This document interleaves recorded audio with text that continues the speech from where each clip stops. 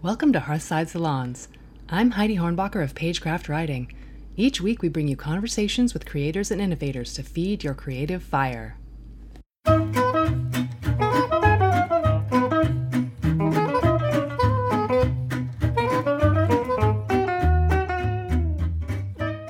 In Hollywood, it's so easy not to see your own progress. Sure, maybe you did this one thing, but it's not an Oscar. Someone else did more. Even Oscar winners suffer from imposter syndrome, wondering when they'll be found out as no-talent frauds and kicked out of their careers. Even just coming here and declaring you're going to be an actor, be a writer, be a filmmaker can take a huge leap of faith, and the strange realization that no one is going to give you permission to do so.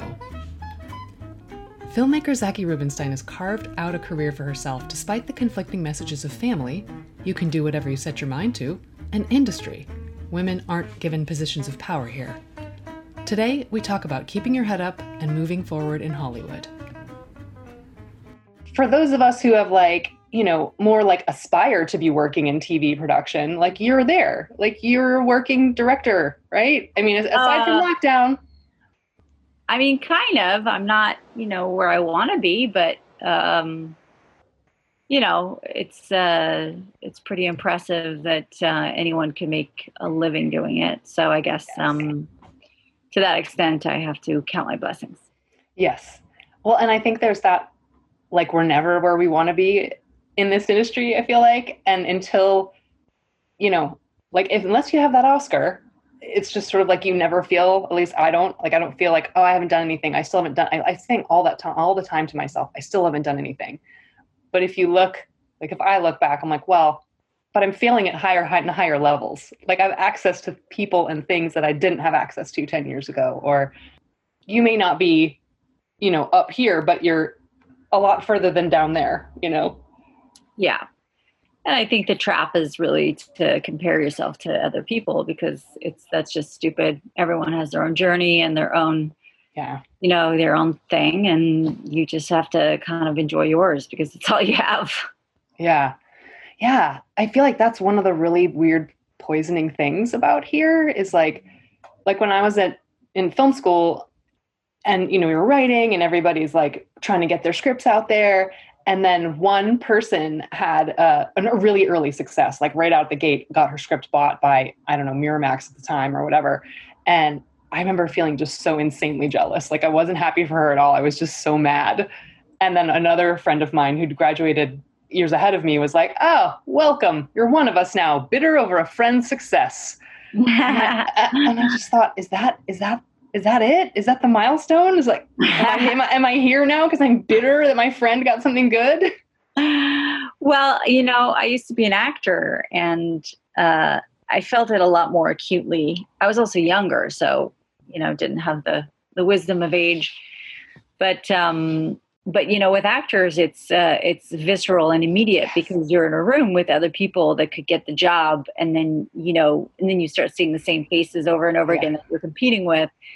And it's, and you run into them in the corridor and they're like, oh yes, well, I just shot, an episode of Lost and, and I'm up for a feature with Spielberg. And you're just okay, I'm here, auditioning for a toilet paper commercial. Hey man, those Charmin bears make bank. But yeah, I mean, it's this weird, bitterness is a sort of a part of it, but just part of being here in this industry. And I'm I don't know how to not have that, how to get beyond it, but it's clearly not good.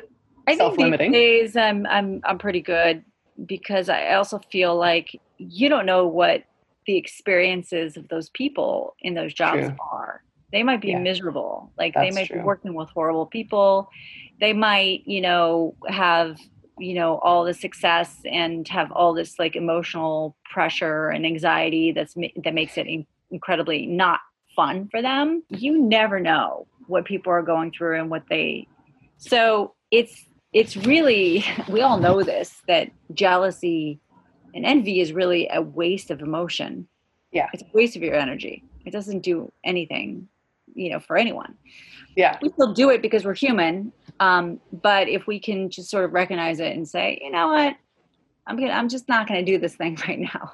Yeah, it's a huge waste of energy. I've had that a couple times, even this week. Yeah, I mean, it's important to recognize and let yourself feel that, because we all want to, we want our stuff out there. We want our, there's a reason why we chose this this profession, and we want our voices to be heard. And this is, we not only want that, but we also want to be able to pay our rent and our health insurance and all that stuff. So it's problematic. Yeah. Well, and it seems in a country that has no real social safety net. I have a friend who's an actor in France, and one of my friends from here moved to France, married a Frenchman, and he's an actor, and he basically gets a stipend to be an artist. And so he gets X amount of money per month to audition when he's not making money. So when he's making money from acting, that stipend stops for the time that he has the job. But then when he's done with the job, he can go back to the stipend and pay his bills that way. And so that he can be doing free theater and free movies for, filmmakers that are just starting out, and all the stuff to build up his, because France recognizes that the arts are important, and sometimes artists need patronage, because we can't, you're not going to, if you have to work as moonlight as an accountant, you're not going to be able to produce the next, a great American novel. Right. Maybe you can, if you're doing it at night, for an hour here or there, but like, can you imagine if you didn't have to do all this other stuff for money, what you could be doing? Yeah. Right. Yeah. You'd be perfecting your craft. You could be a lot further down the line if you didn't have to worry about all this other stuff. Yeah. And I think that's the key thing is voices. Like, what voices would we have? What voices are we missing because of things like that? And in this country, we're so worried about like people gaming the system, people, taking the money, but then not really working on their craft, and not really, auditioning, and not really like trying to, to be a professional in their field, and just kind of like, doing nothing or whatever. I don't know what they think.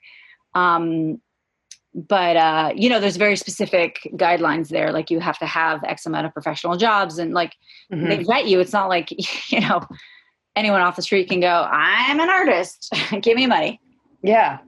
No, it is a lot harder. And I feel like that's a whole nother social issue, but definitely.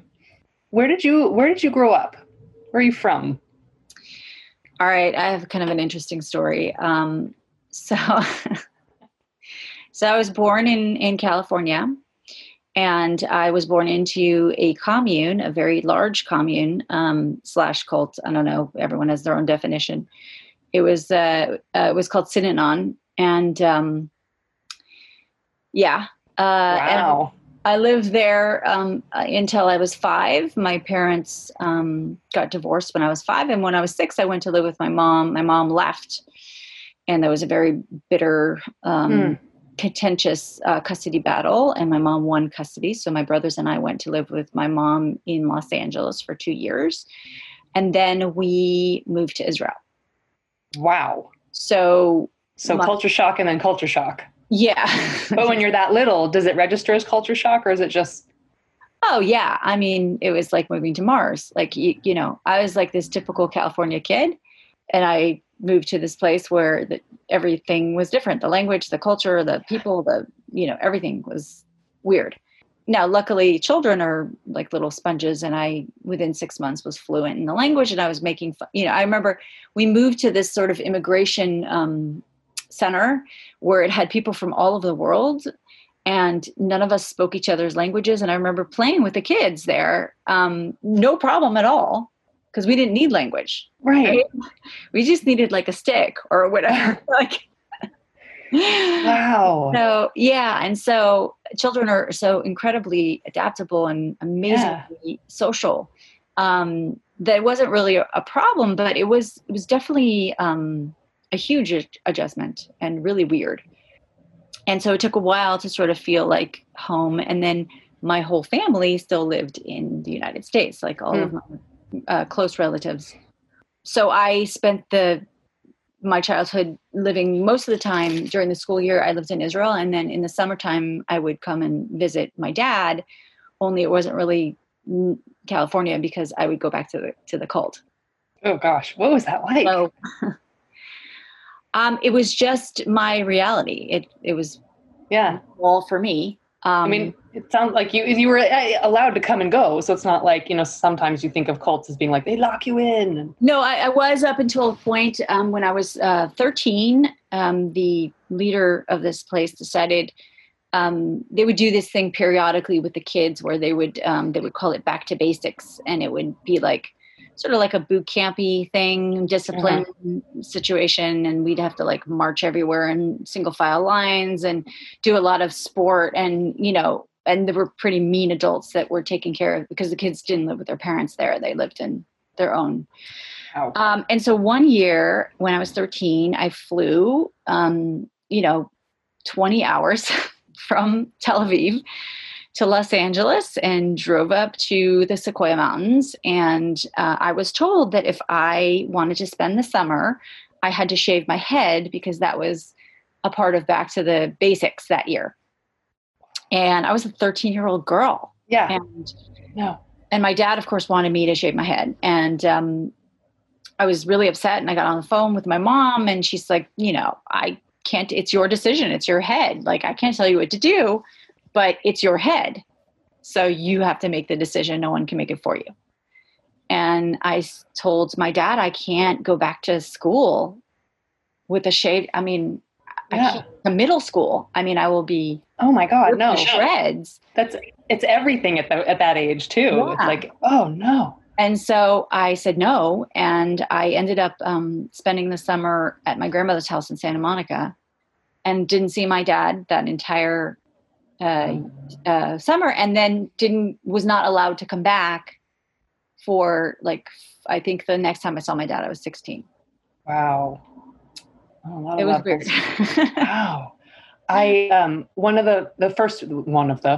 got so many, the first feature that I produced was my partner at the time that wrote it, my filmmaking partner.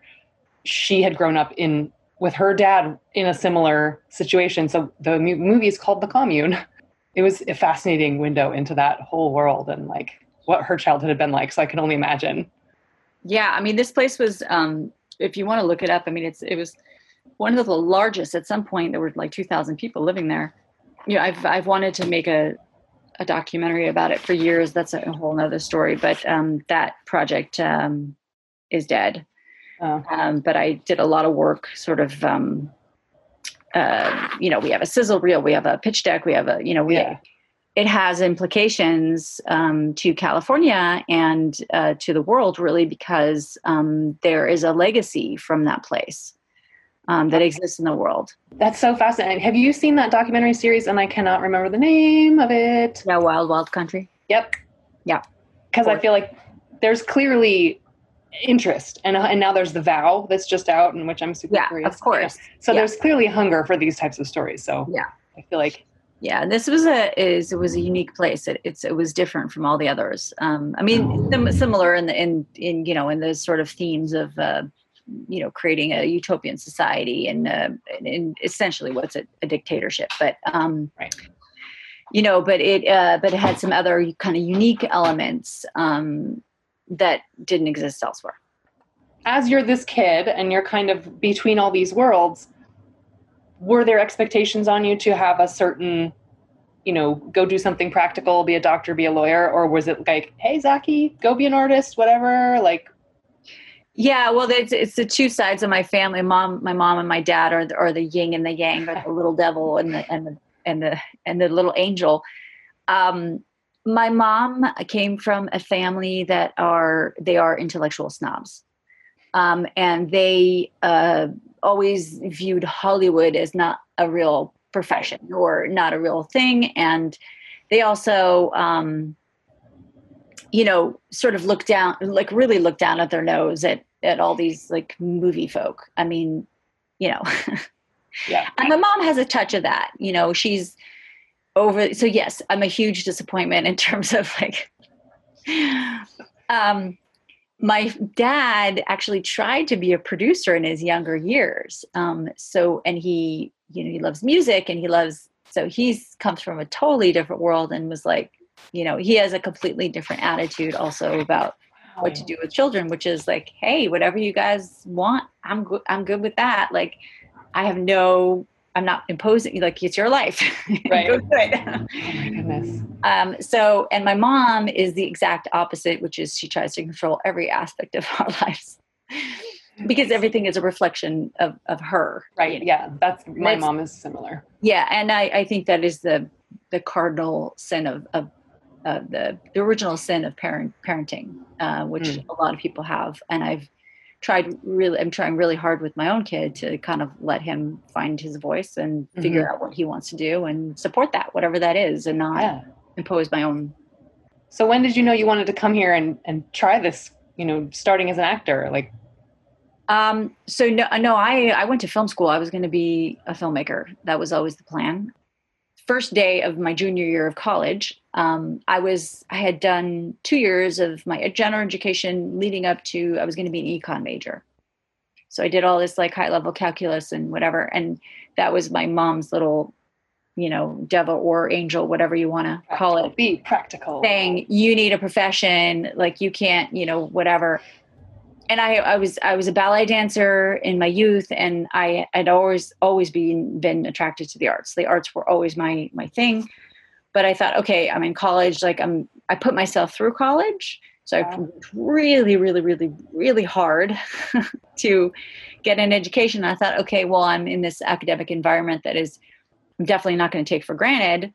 So I have to, be practical about it. And so I was going to be an econ. And then the night before I started the first day of my junior year, called my dad. And I said, Dad, I'm just having second thoughts about this econ thing. I just feel like maybe this isn't me. And, I realize that this school has a pretty robust film program. And I think I might want to, what do you think I should do? And he said, darling, I can't tell you what to do with your life. You got to live it.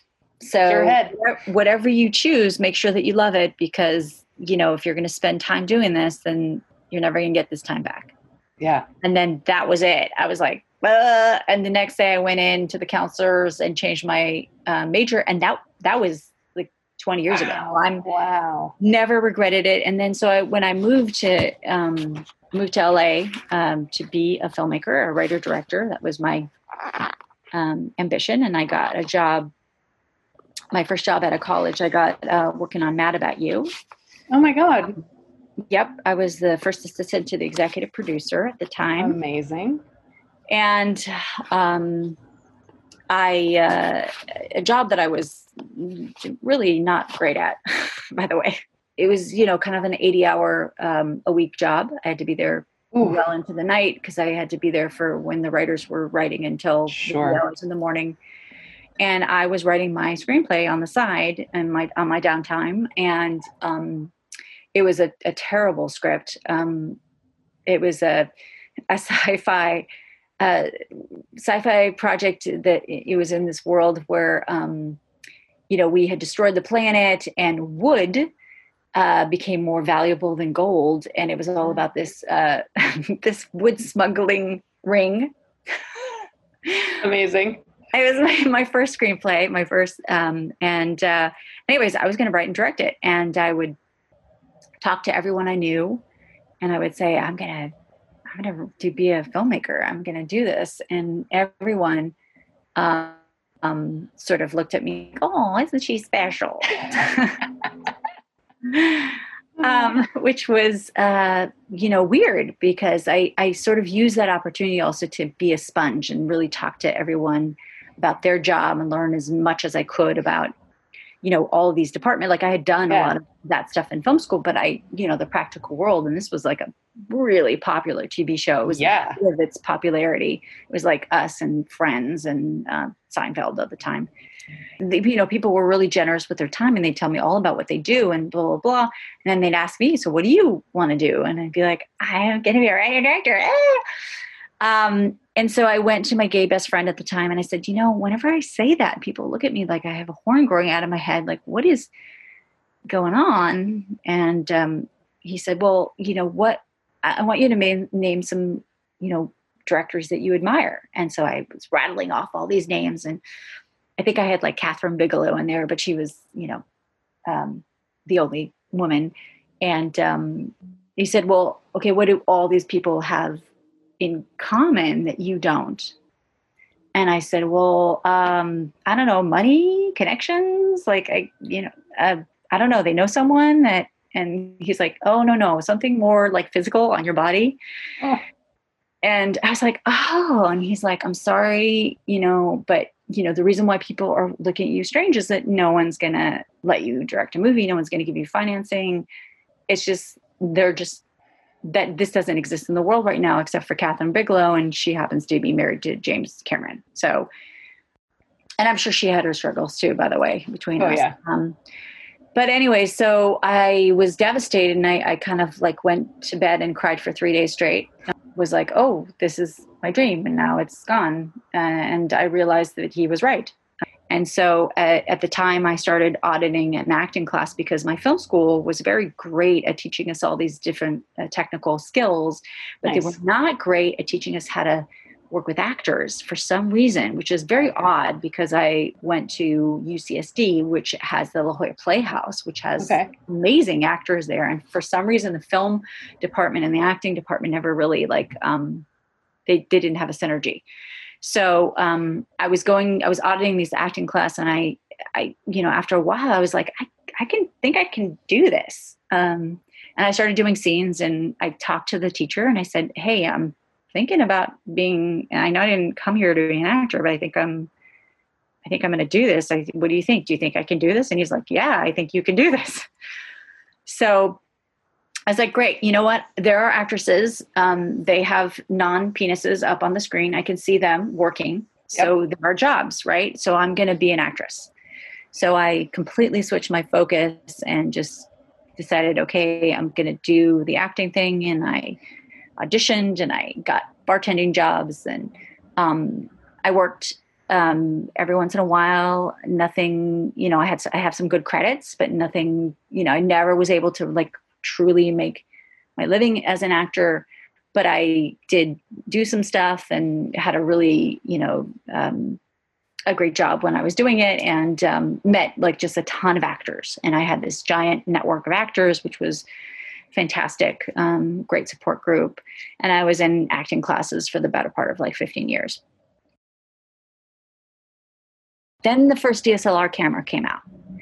And I told my family that year, please do not, I don't want any presents. I want cash. I want to buy a camera. And so I bought, a Canon 5D, which was, a big splash at the time. Yes. And it just like flew out of me, like all those years of pent up filmmaking. I just started making shorts and web series and a couple of really features, and like just really just shooting. And because I had this giant pool of talent also that were all my friends, and they all wanted to do stuff. And we were like, oh, let's get together and do stuff. And, my efforts to begin with were clumsy, and they were rusty, and they were not great. And then after a while, I started getting really good. And then I got this opportunity to start working on professional crews. And then I, of course, through a personal connection, got my first interview for a directing gig on a true crime show. And that was my entry into that world. And I've done 3 series. The first one was 8 episodes, and I did another 8 episodes and 12 episodes. So how much is that total? 28 episodes. So the show, working in that world, has been incredibly interesting. Yeah. And strange. What's important when you're directing a reenactment of a true crime? Like, what's important to capture? Like, what goes into it? What are you going for? So it's sort of like, you have to watch all the real interviews with people, and that's like really sad. I hate that part. And, when I'm on set with actors, it becomes fiction to me. So that's the way I deal with it emotionally, because if you because every single one of these stories is incredibly sad and horrible. I just sort of pretend that I'm shooting a horror movie. The wonderful thing about shooting reenactments is that visually you get to kind of really do some interesting cool things, because it's very abstract, right? So you're telling a story without any of the sort of conventions of storytelling. There's no audio, like, you know, the ones that I did, there was no dialogue, and thank God. But, you know, no dialogue. So you're telling the story visually. So you're making the visual complement to the voiceover stories of people that really lived the thing. Yeah. Right. And so you can, you know, stretch yourself visually beyond belief and do some really cool stuff. What's the favorite thing you've done, or like an example of a really cool, like, oh, we got this shot? Oh, I mean, just so many. There's so many. But like, you know, lots of reflections, like shooting through crystals, shooting through, you know. And the other thing is with the violence. So you don't want to really show the violence. You want to hint at it without actually being explicit. Right. And so that also forces you to think, okay, how can I tell the story?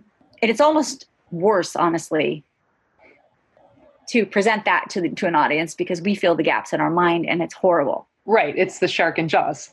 Exactly.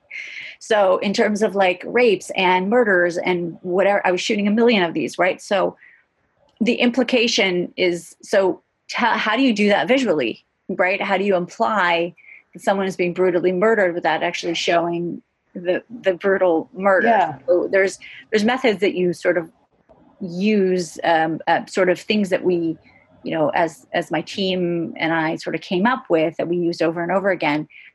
But you're always discovering new and interesting ways to tell these stories. In a way, it's like Greek tragedies, like classic theater, where it's like the violence all happens off stage.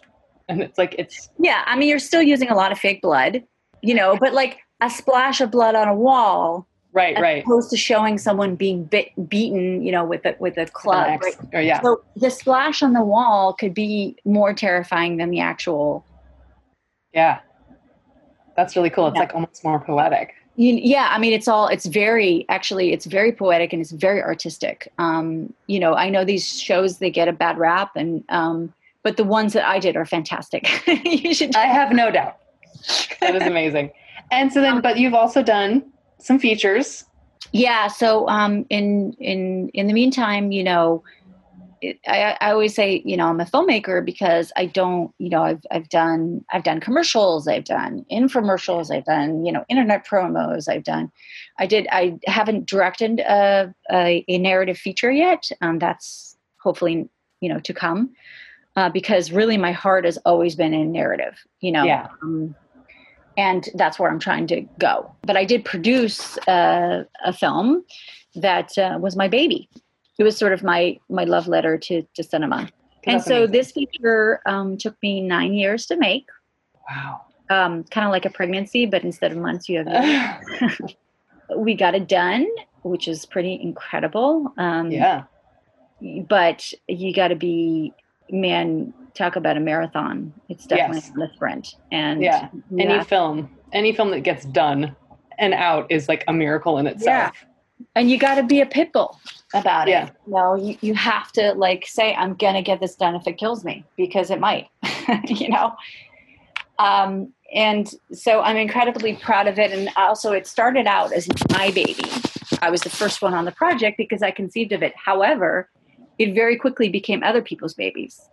So, because, you know, film is it's the strangest art form in that it is completely collaborative, whether we like it or not. Collaborative. So I always say my movie, but it's also other people's movies and other really talented, amazing. I was so lucky that I just had like the best experience working with the greatest people. I'm still working with those people, and everyone joined the project, you know, kind of just saying, we're going to do something great.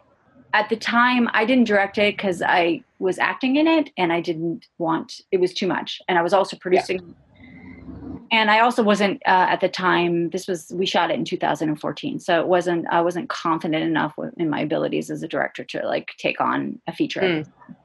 But my director, who love to pieces. We're doing, I can tell you, we have a project going on right now together, but, cool. She is incredible. So I was really, really, really lucky to have, just, gathered a group of people that were amazing. Well, and that's one thing I think is so important in this crazy town, is that it really is all who you know. And if you do good work, people remember you and they want to work with you again, and they want you to be on their team. Right. And so it's always astonishing to me when someone is a jerk on set, because I'm like, what are you doing?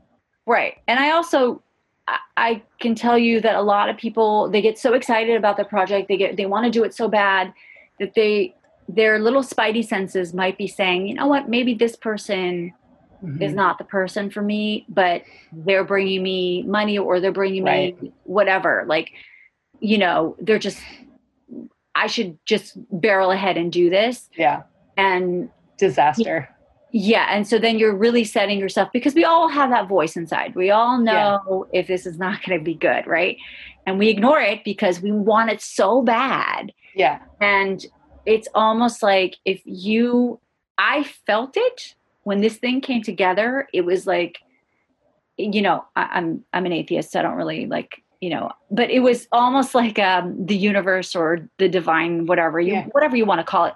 It just felt right. Everything felt right. The people that were gathered around felt right. The place where we shot, it felt right. Everything felt like this is supposed to happen.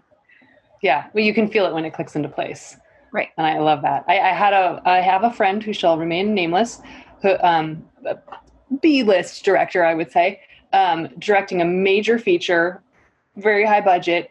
And it was the story of these two friends who overcome a huge disaster. And then there's a love interest who's a sort of like side C story, whatever. Money that came in was attached to her as the person ended up getting cast as the love interest. She has the charisma of a rock. And so they shot this thing as written. And that's what it was. Sorry. It was supposed to be about this love story of these two lovers escaping this massive disaster. And it ended up, they had to recut it because she was so bad that they had to cut it to be about the two friends, which wasn't really in the script. So predictably, the film flopped because my friend did not listen to their intuition to go, you can't want it that badly, that this person bringing in the money is not worth it. They're going to ruin your film. And sure enough, it was a great idea and it was totally ruined. Yeah, that happens actually often where, actors with money or their parents have money and they become investors. And then, I think that's a great idea. If you then take, if you look at that actor and you go, what is that actor's strengths? Great. Let's write something for them. Like, let's write something that's right for them rather than trying to fit a square peg into a round hole.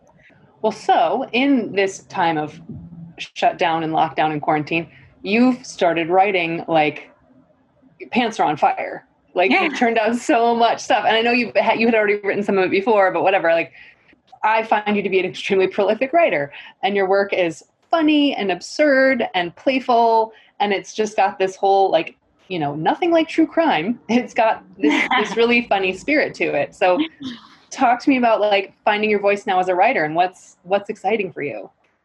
Well, thank you for that. I just got notes actually on my pilot from a friend of mine who's a working TV writer. And they were devastating notes. Mm-hmm. So I needed that because, man, she hated this thing so much. What was the question again?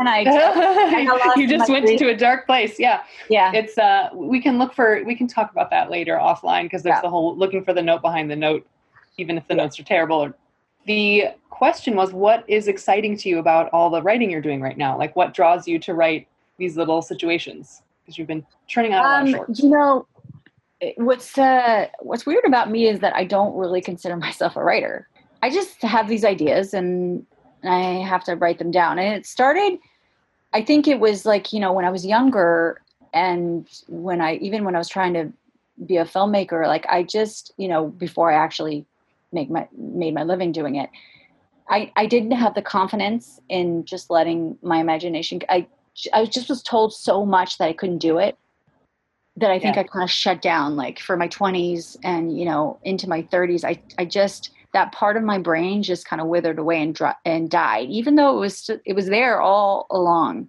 Yeah. And so then what happened was after my first series, I remember I did my first series, first true crime series, and I worked so hard on that. I mean, it's grueling. It's, non-union. You have a tiny little crew. It's kind of like being back in film school in terms of like the resources you have, right? And you're working 15-hour days, and you're, shooting 4 million scenes a day, and you're just moving at a pace that is just insane. It's like soap opera pace. Yeah, it really is. And also, like, there's something about these reenactments. It's like this insatiable monster. You got to feed it. So you can't shoot enough, basically, for these things. Because there's always like some hole in the archival, whatever, or you don't want to hold on people's, heads too long. So you want to cut away to stuff. So anyway, I had gotten off of it, and I was exhausted. I was physically and mentally just drained. And I was also drained from being creative for someone else. Yes. And being creative for money. Yeah. And I sat down, I had I was going to do a commercial, and I had a couple weeks until I was going to do the commercial. So I had a tiny little window where I was not working, and I just sat down at the computer, and I vomited out. Which is why we call it the barf draft. Yeah. I just wrote this thing, this short. It just came to me fully formed, beginning, middle, and end, characters, everything was there. And I just wrote it in like 3 hours. And then I was like, oh, this is probably terrible, but I'm going to sleep on it. So I slept on it. But then I read it a week later, and I was like, you know what? This thing is actually pretty good. I like it. And then that was the little crack. It was that short that I wrote. It was the little crack that said, hey, you know what? Like, you have all these ideas. Like, yeah, why are you not writing them? So then I just started writing. And, obviously when I'm working, I don't have time. So I just have these like in between little spurts of stuff that I can write. And then I committed to writing a feature, and I joined a writer's group, and we met, once a week, and I figured it out with my schedule so that I can do it. And I completed the feature and completed a whole bunch of drafts on this. And I love my feature. I want to make it one day, but it was just the permission. It was the permission to do it. Right. And then my brain just went, oh, okay, we're doing this now. Yeah, I love it. And honestly, like, when COVID hit and I'm not working at all, that's when I was like, all right, well, how can I still be creative? How can I still, because if I don't do something creative, I will kill someone in my house. So let's not. And we don't want a reenactment of that later. No, we don't want a reenactment of our own murder. So, and I actually like the people that I live with. So that would be bad if I murdered someone. So how can I maintain my sanity? Well, I have to go into these worlds that I create, and I have to write them down. So, so I guess now, like, I'm a writer, kind of. You have a great instinct. Say that out loud. Yeah, it is. It is scary to say it out loud, and that's like, but you do have a great instinct for it. And there's this. We talked to so many people on here that they have that, like, they were told they couldn't do the thing, they weren't good at the thing, by whoever in their past. And it's such a common thread of rediscovering that, like, wait a minute, I am good. I can do this. And giving ourselves permission to express ourselves creatively. Right. And I think about people like P.T. Anderson and Quentin Tarantino, and, there's a whole bunch of other ones that are auteurs. And some of these men are just a little bit older than me. So, they're, up to 10 years older than me. However, they were encouraged, right? Yes, Since they were little boys. And then when they said, I'm going to be a director, everyone went, great, fantastic. Right. So, you could argue those guys are way more talented than me. Absolutely. 100%. It's a matter of taste, right? I'm never going to make those movies that they made. They're never going to make the movies that I want to make either. Right. Yeah. But if I always wonder what would have happened to my life if I would have been given that permission, if I would have been encouraged, by society, by by my mom, by everyone around me, you know. And instead, in my 20s, I was dismissed a lot. Yeah, I think that's such a common through line for women creative. I had the same, like I graduated from college, with a degree in writing, but then still was like, even then I was like, oh, I can't do that for like, no one has tapped me on the shoulder and said, you get to be a writer, kiddo. So I thought, well, I'll go work in like a marketing department and do that kind of writing. And so I did. I worked, I went to New York and worked at Comedy Central doing marketing. I was trying to get over into the creative side to like actually do the shows, but I never could make the transition. And then, it's finally like coming back here. And I'm like, if I don't try this, I'm going to regret forever that I didn't at least try it. And then finally it was just like the, acorn drops on the top of your head. Like no one's giving you permission. Yeah. You give yourself permission. Go. Right. Yeah. And, and coming back to the jealousy thing, it's like, I'm a little bit jealous of like women who are now entering, going to film school and entering the yes. workforce. Yeah. Because they are entering a different world than I was. Yeah. And they, I have all, I am now I have to deal with ageism, right? Because, so, but the point is that they are entering a world where they don't have to fight for, they still do to a certain extent, but not like me. No, I had a friend who took part in one of my web series, and then he's a singer, performer, extraordinary talent, and he wanted a music video. And so I kind of like came and pitched him this thing, and he ended up going with this girl who, God bless her, just got out of film school, first time out the gate, but she was allowed to use all the resources of the school. So like great camera package, great editing, all this stuff. And I was like, yeah, I can't do that. I don't have free access to USC and their film. Awesome. Right. So it's like, okay, he went with the young, fresh thing. And it's just like, wow, okay, that hurts a little. Yeah. Happy for her, but ow, what would you say to your 13-year-old self that refused to shave her head? Like about your path ahead of you? I am lucky that I was raised by a feminist. My mom, told me that I could do whatever I want. And she told me that I have agency over my body. And, and then actually, I had this conversation with her. I remember I turned 25 and I was still in college because I was putting myself through college. And also I started college late because I was drafted into the Israeli army, which is what all Israeli citizens do. And I was an officer. And so I had to do more time. So you're also a badass. Well, I actually do know how to kill people with my hands. I do too. You studied Krav? No, I actually used to run a nonprofit here in LA that taught women, mostly women and girls, basically self-defense, but fully adrenaline state training. So like the guys with the big padded suits, that was us. So like you have to fight full on as hard as you can, until he goes down. And well, you probably know more than me because I was just taught in the context. It's based in Krav and stuff, but it's so satisfying. Working with teenage girls, also very rewarding for that. Yeah. Getting them to find their voices. Even if they're now taking filmmaking jobs away from me, it's fine. So back to your question, what would I say to my... yes. I got sidetracked, but I did want to say I had this conversation with my mom when I was 25 where I was really angry at her. And I said, you lied to me. Mm.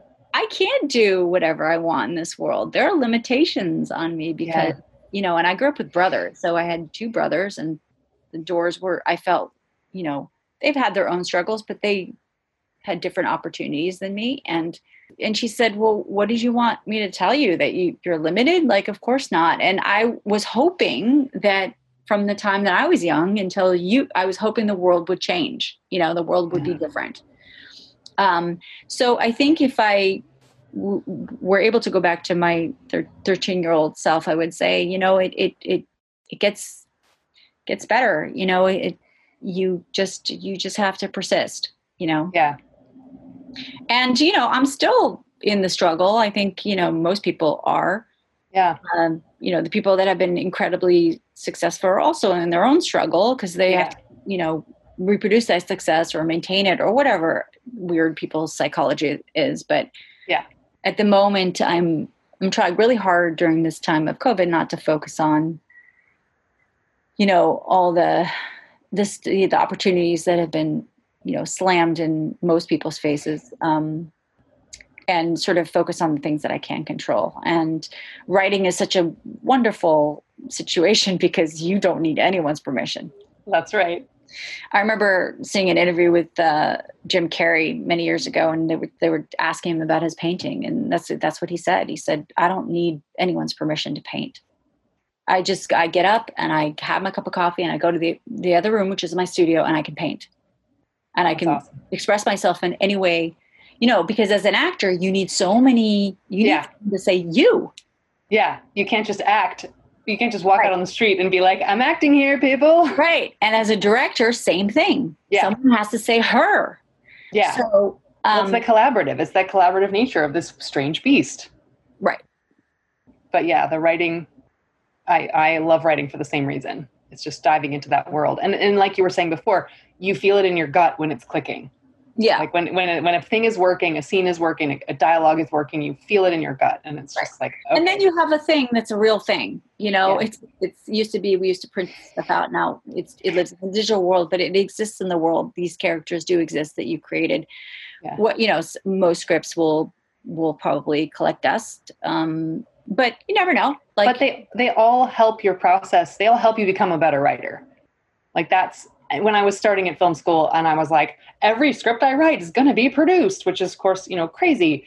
I came to this realization of, wait a minute, there's limitations on women very late, like Pollyanna late.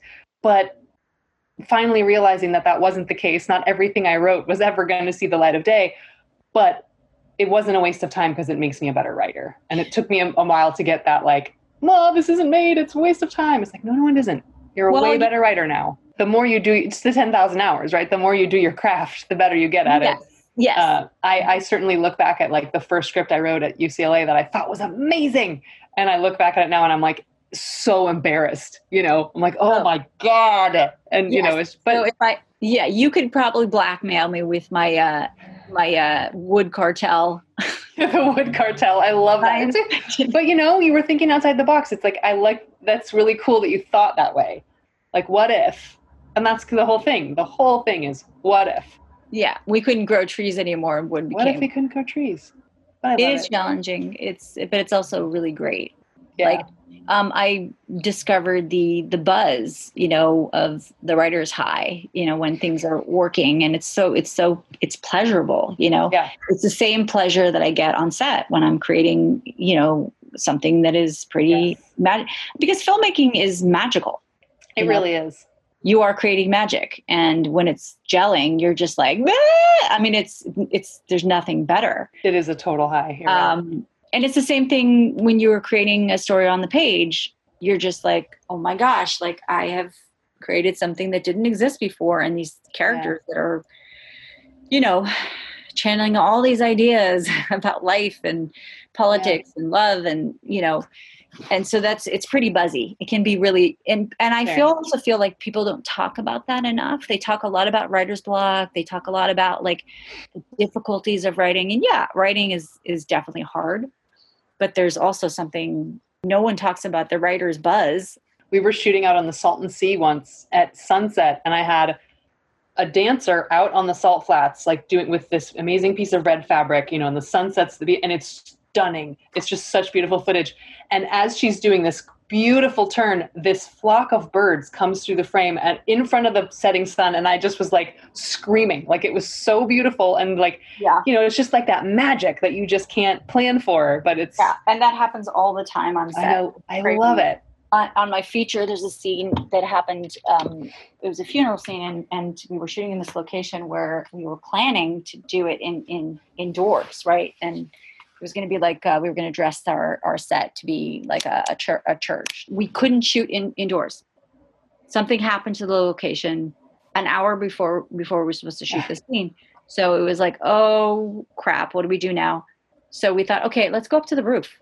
There's a beautiful roof. It overlooks this, city. And so we're just going to shoot on the roof.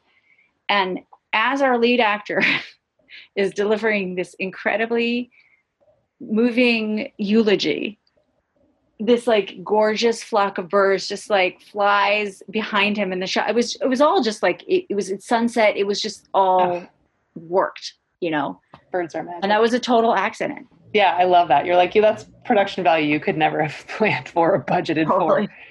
Yeah. And it's funny, that day that we had that sunset shoot with the birds, the dancer that we'd hired quit that day, like as we got out there, and she just drove off, and we were like, oh my God, what are we going to do? And my friend who was with us to play some more acting scenes, she's like, well, I have some training in modern dance. And I was like, get out there. So it turned out great, so just like these disasters become these happy accidents. And yeah, that it happens all the time with casting. We had cast, we really wanted this one actress. She said no, and we were devastated. And in retrospect, she was the wrong person for the role. Yeah. And we couldn't see it until we got the right person in. Right. Yeah.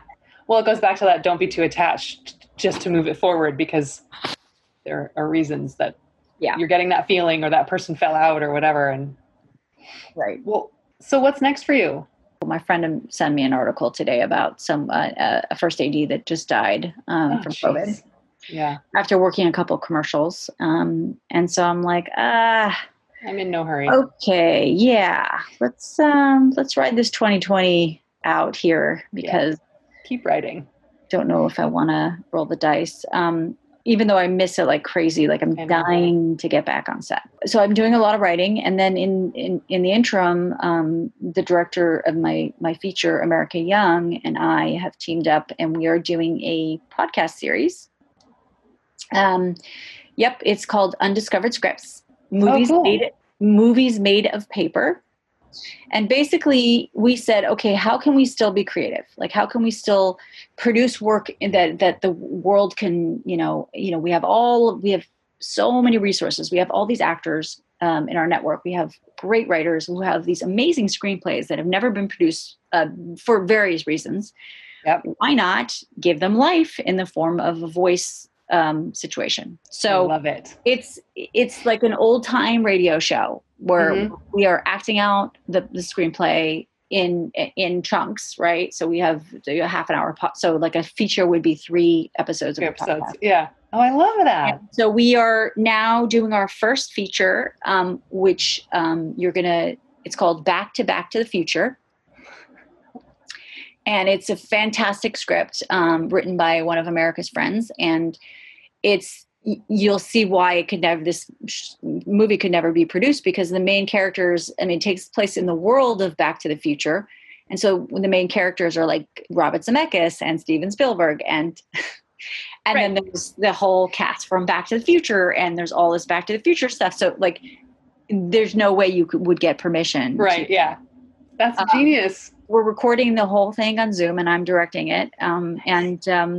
And we already have we're planning to continue this. And when we have a good chunk of maybe 6 or 7 scripts that we've done, then we're going to release it as a podcast. The idea is that we're going to keep on doing this because, we want to do our own version of the Blacklist. Yes. Oh, I love that. And also we want to give opportunities for these screenplays that, maybe haven't had attention or haven't had financing to get out somehow into the world, even if it's just in a podcast form. I love that. It's so good. And there's certainly plenty of great scripts floating around. Yes. So many.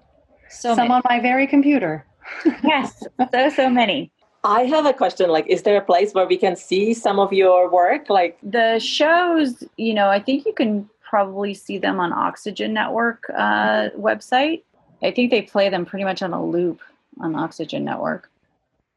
It is cool that it's a sought after genre of TV making that Yeah. And it's also, I have to say, I've learned to really appreciate the genre because sometimes it feels very exploitative, and sometimes it feels very cathartic, because it is an opportunity for the people involved, law enforcement and the families, etc., to tell their story, right?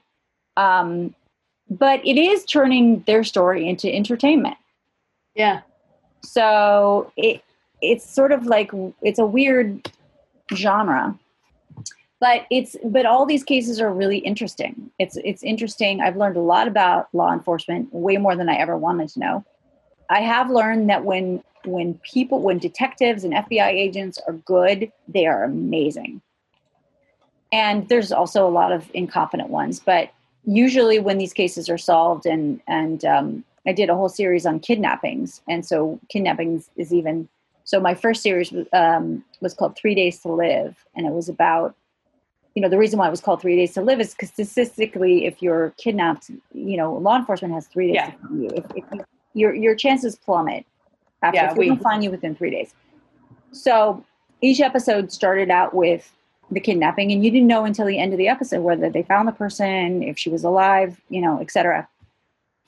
And every single time they found the person, it was because of amazing, amazing law enforcement people who did not give up, who worked 24/7, and burning the midnight oil, overturning every single lead. And I'm in awe of those people. Yeah. It's given me a big appreciation for that, and it's also, it's very depressing because I'm just like, do we have all these stories of kidnappings and murders so we have enough for all these TV shows? That's depressing, right? I wish they didn't exist in the world. Yeah. It's one of those, you wish you could be worked out of a job because there were no more murders to talk about. Right. You could make reenactments of Happy Fluffy Ponies after that. Yeah, one of my employers was doing the Puppy Bowl. That was one of his other shows. And I'm like, that would be so fun to be on that. Do murders all day long, and the other filmmakers in your crew get to go play with puppies all day long. That is not fair. That would be gold. The same, I had always been told I couldn't draw because I had an incident when I was very young that I was like, oh, you can't draw, you're terrible at this. And so, and then years of evidence, right? I would do my storyboards with stick figures that were all malproportioned and weird. And, I'd come to set and my crew would be like, what is this? Is this a foot? Or I'm like, it's a person. And can't so I always get made fun of for how bad my drawing is. And finally, my friend started talking about, she's an artist and she does classes. And I started just taking the classes because it's called Make Mistakes, the name of her class. So it's all about just don't have any expectations.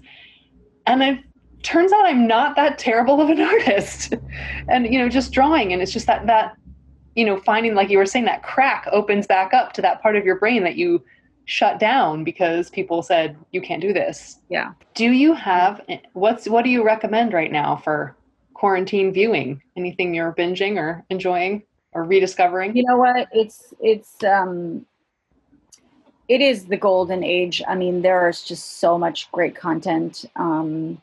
There's a lot of great stuff coming out of Israel, actually, that you can now find on Amazon and Netflix, and it's all over the place. I noticed that a lot more foreign content is popping up on all the streamers because I think they're running out of content.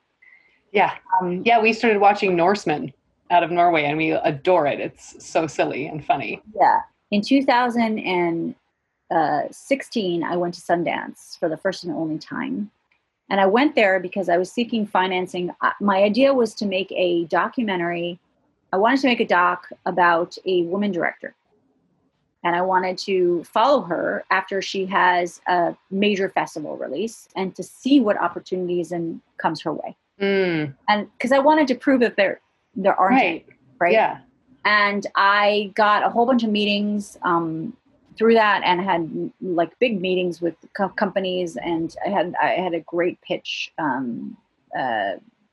I basically, when I was in Sundance, I gathered all the. Have you guys ever been to Sundance? Yeah. Okay, so you know how they have free back issues of Cinematographer magazine and the Hollywood Reporter, all these magazines, right? And so I would bring my stack of magazines into the meeting, and I'd say, okay, I want you to flip through these, and I want you to stop when you see a woman. And they would be flipping and flipping and flipping and flipping and flipping. I love it. And they go, oh, there's a woman. And I'd say, yeah, she's an actress. Okay, let's move on. Flip, flip, flip, flip, flip, flip. Wow. Oh, she's an actress. Again, an actress. Anything else? Let's see if we can find some.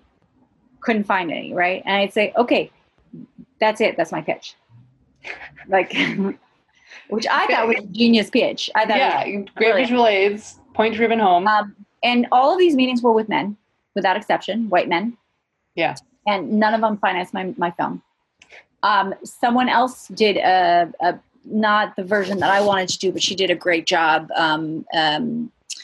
She made a doc called Half the Picture.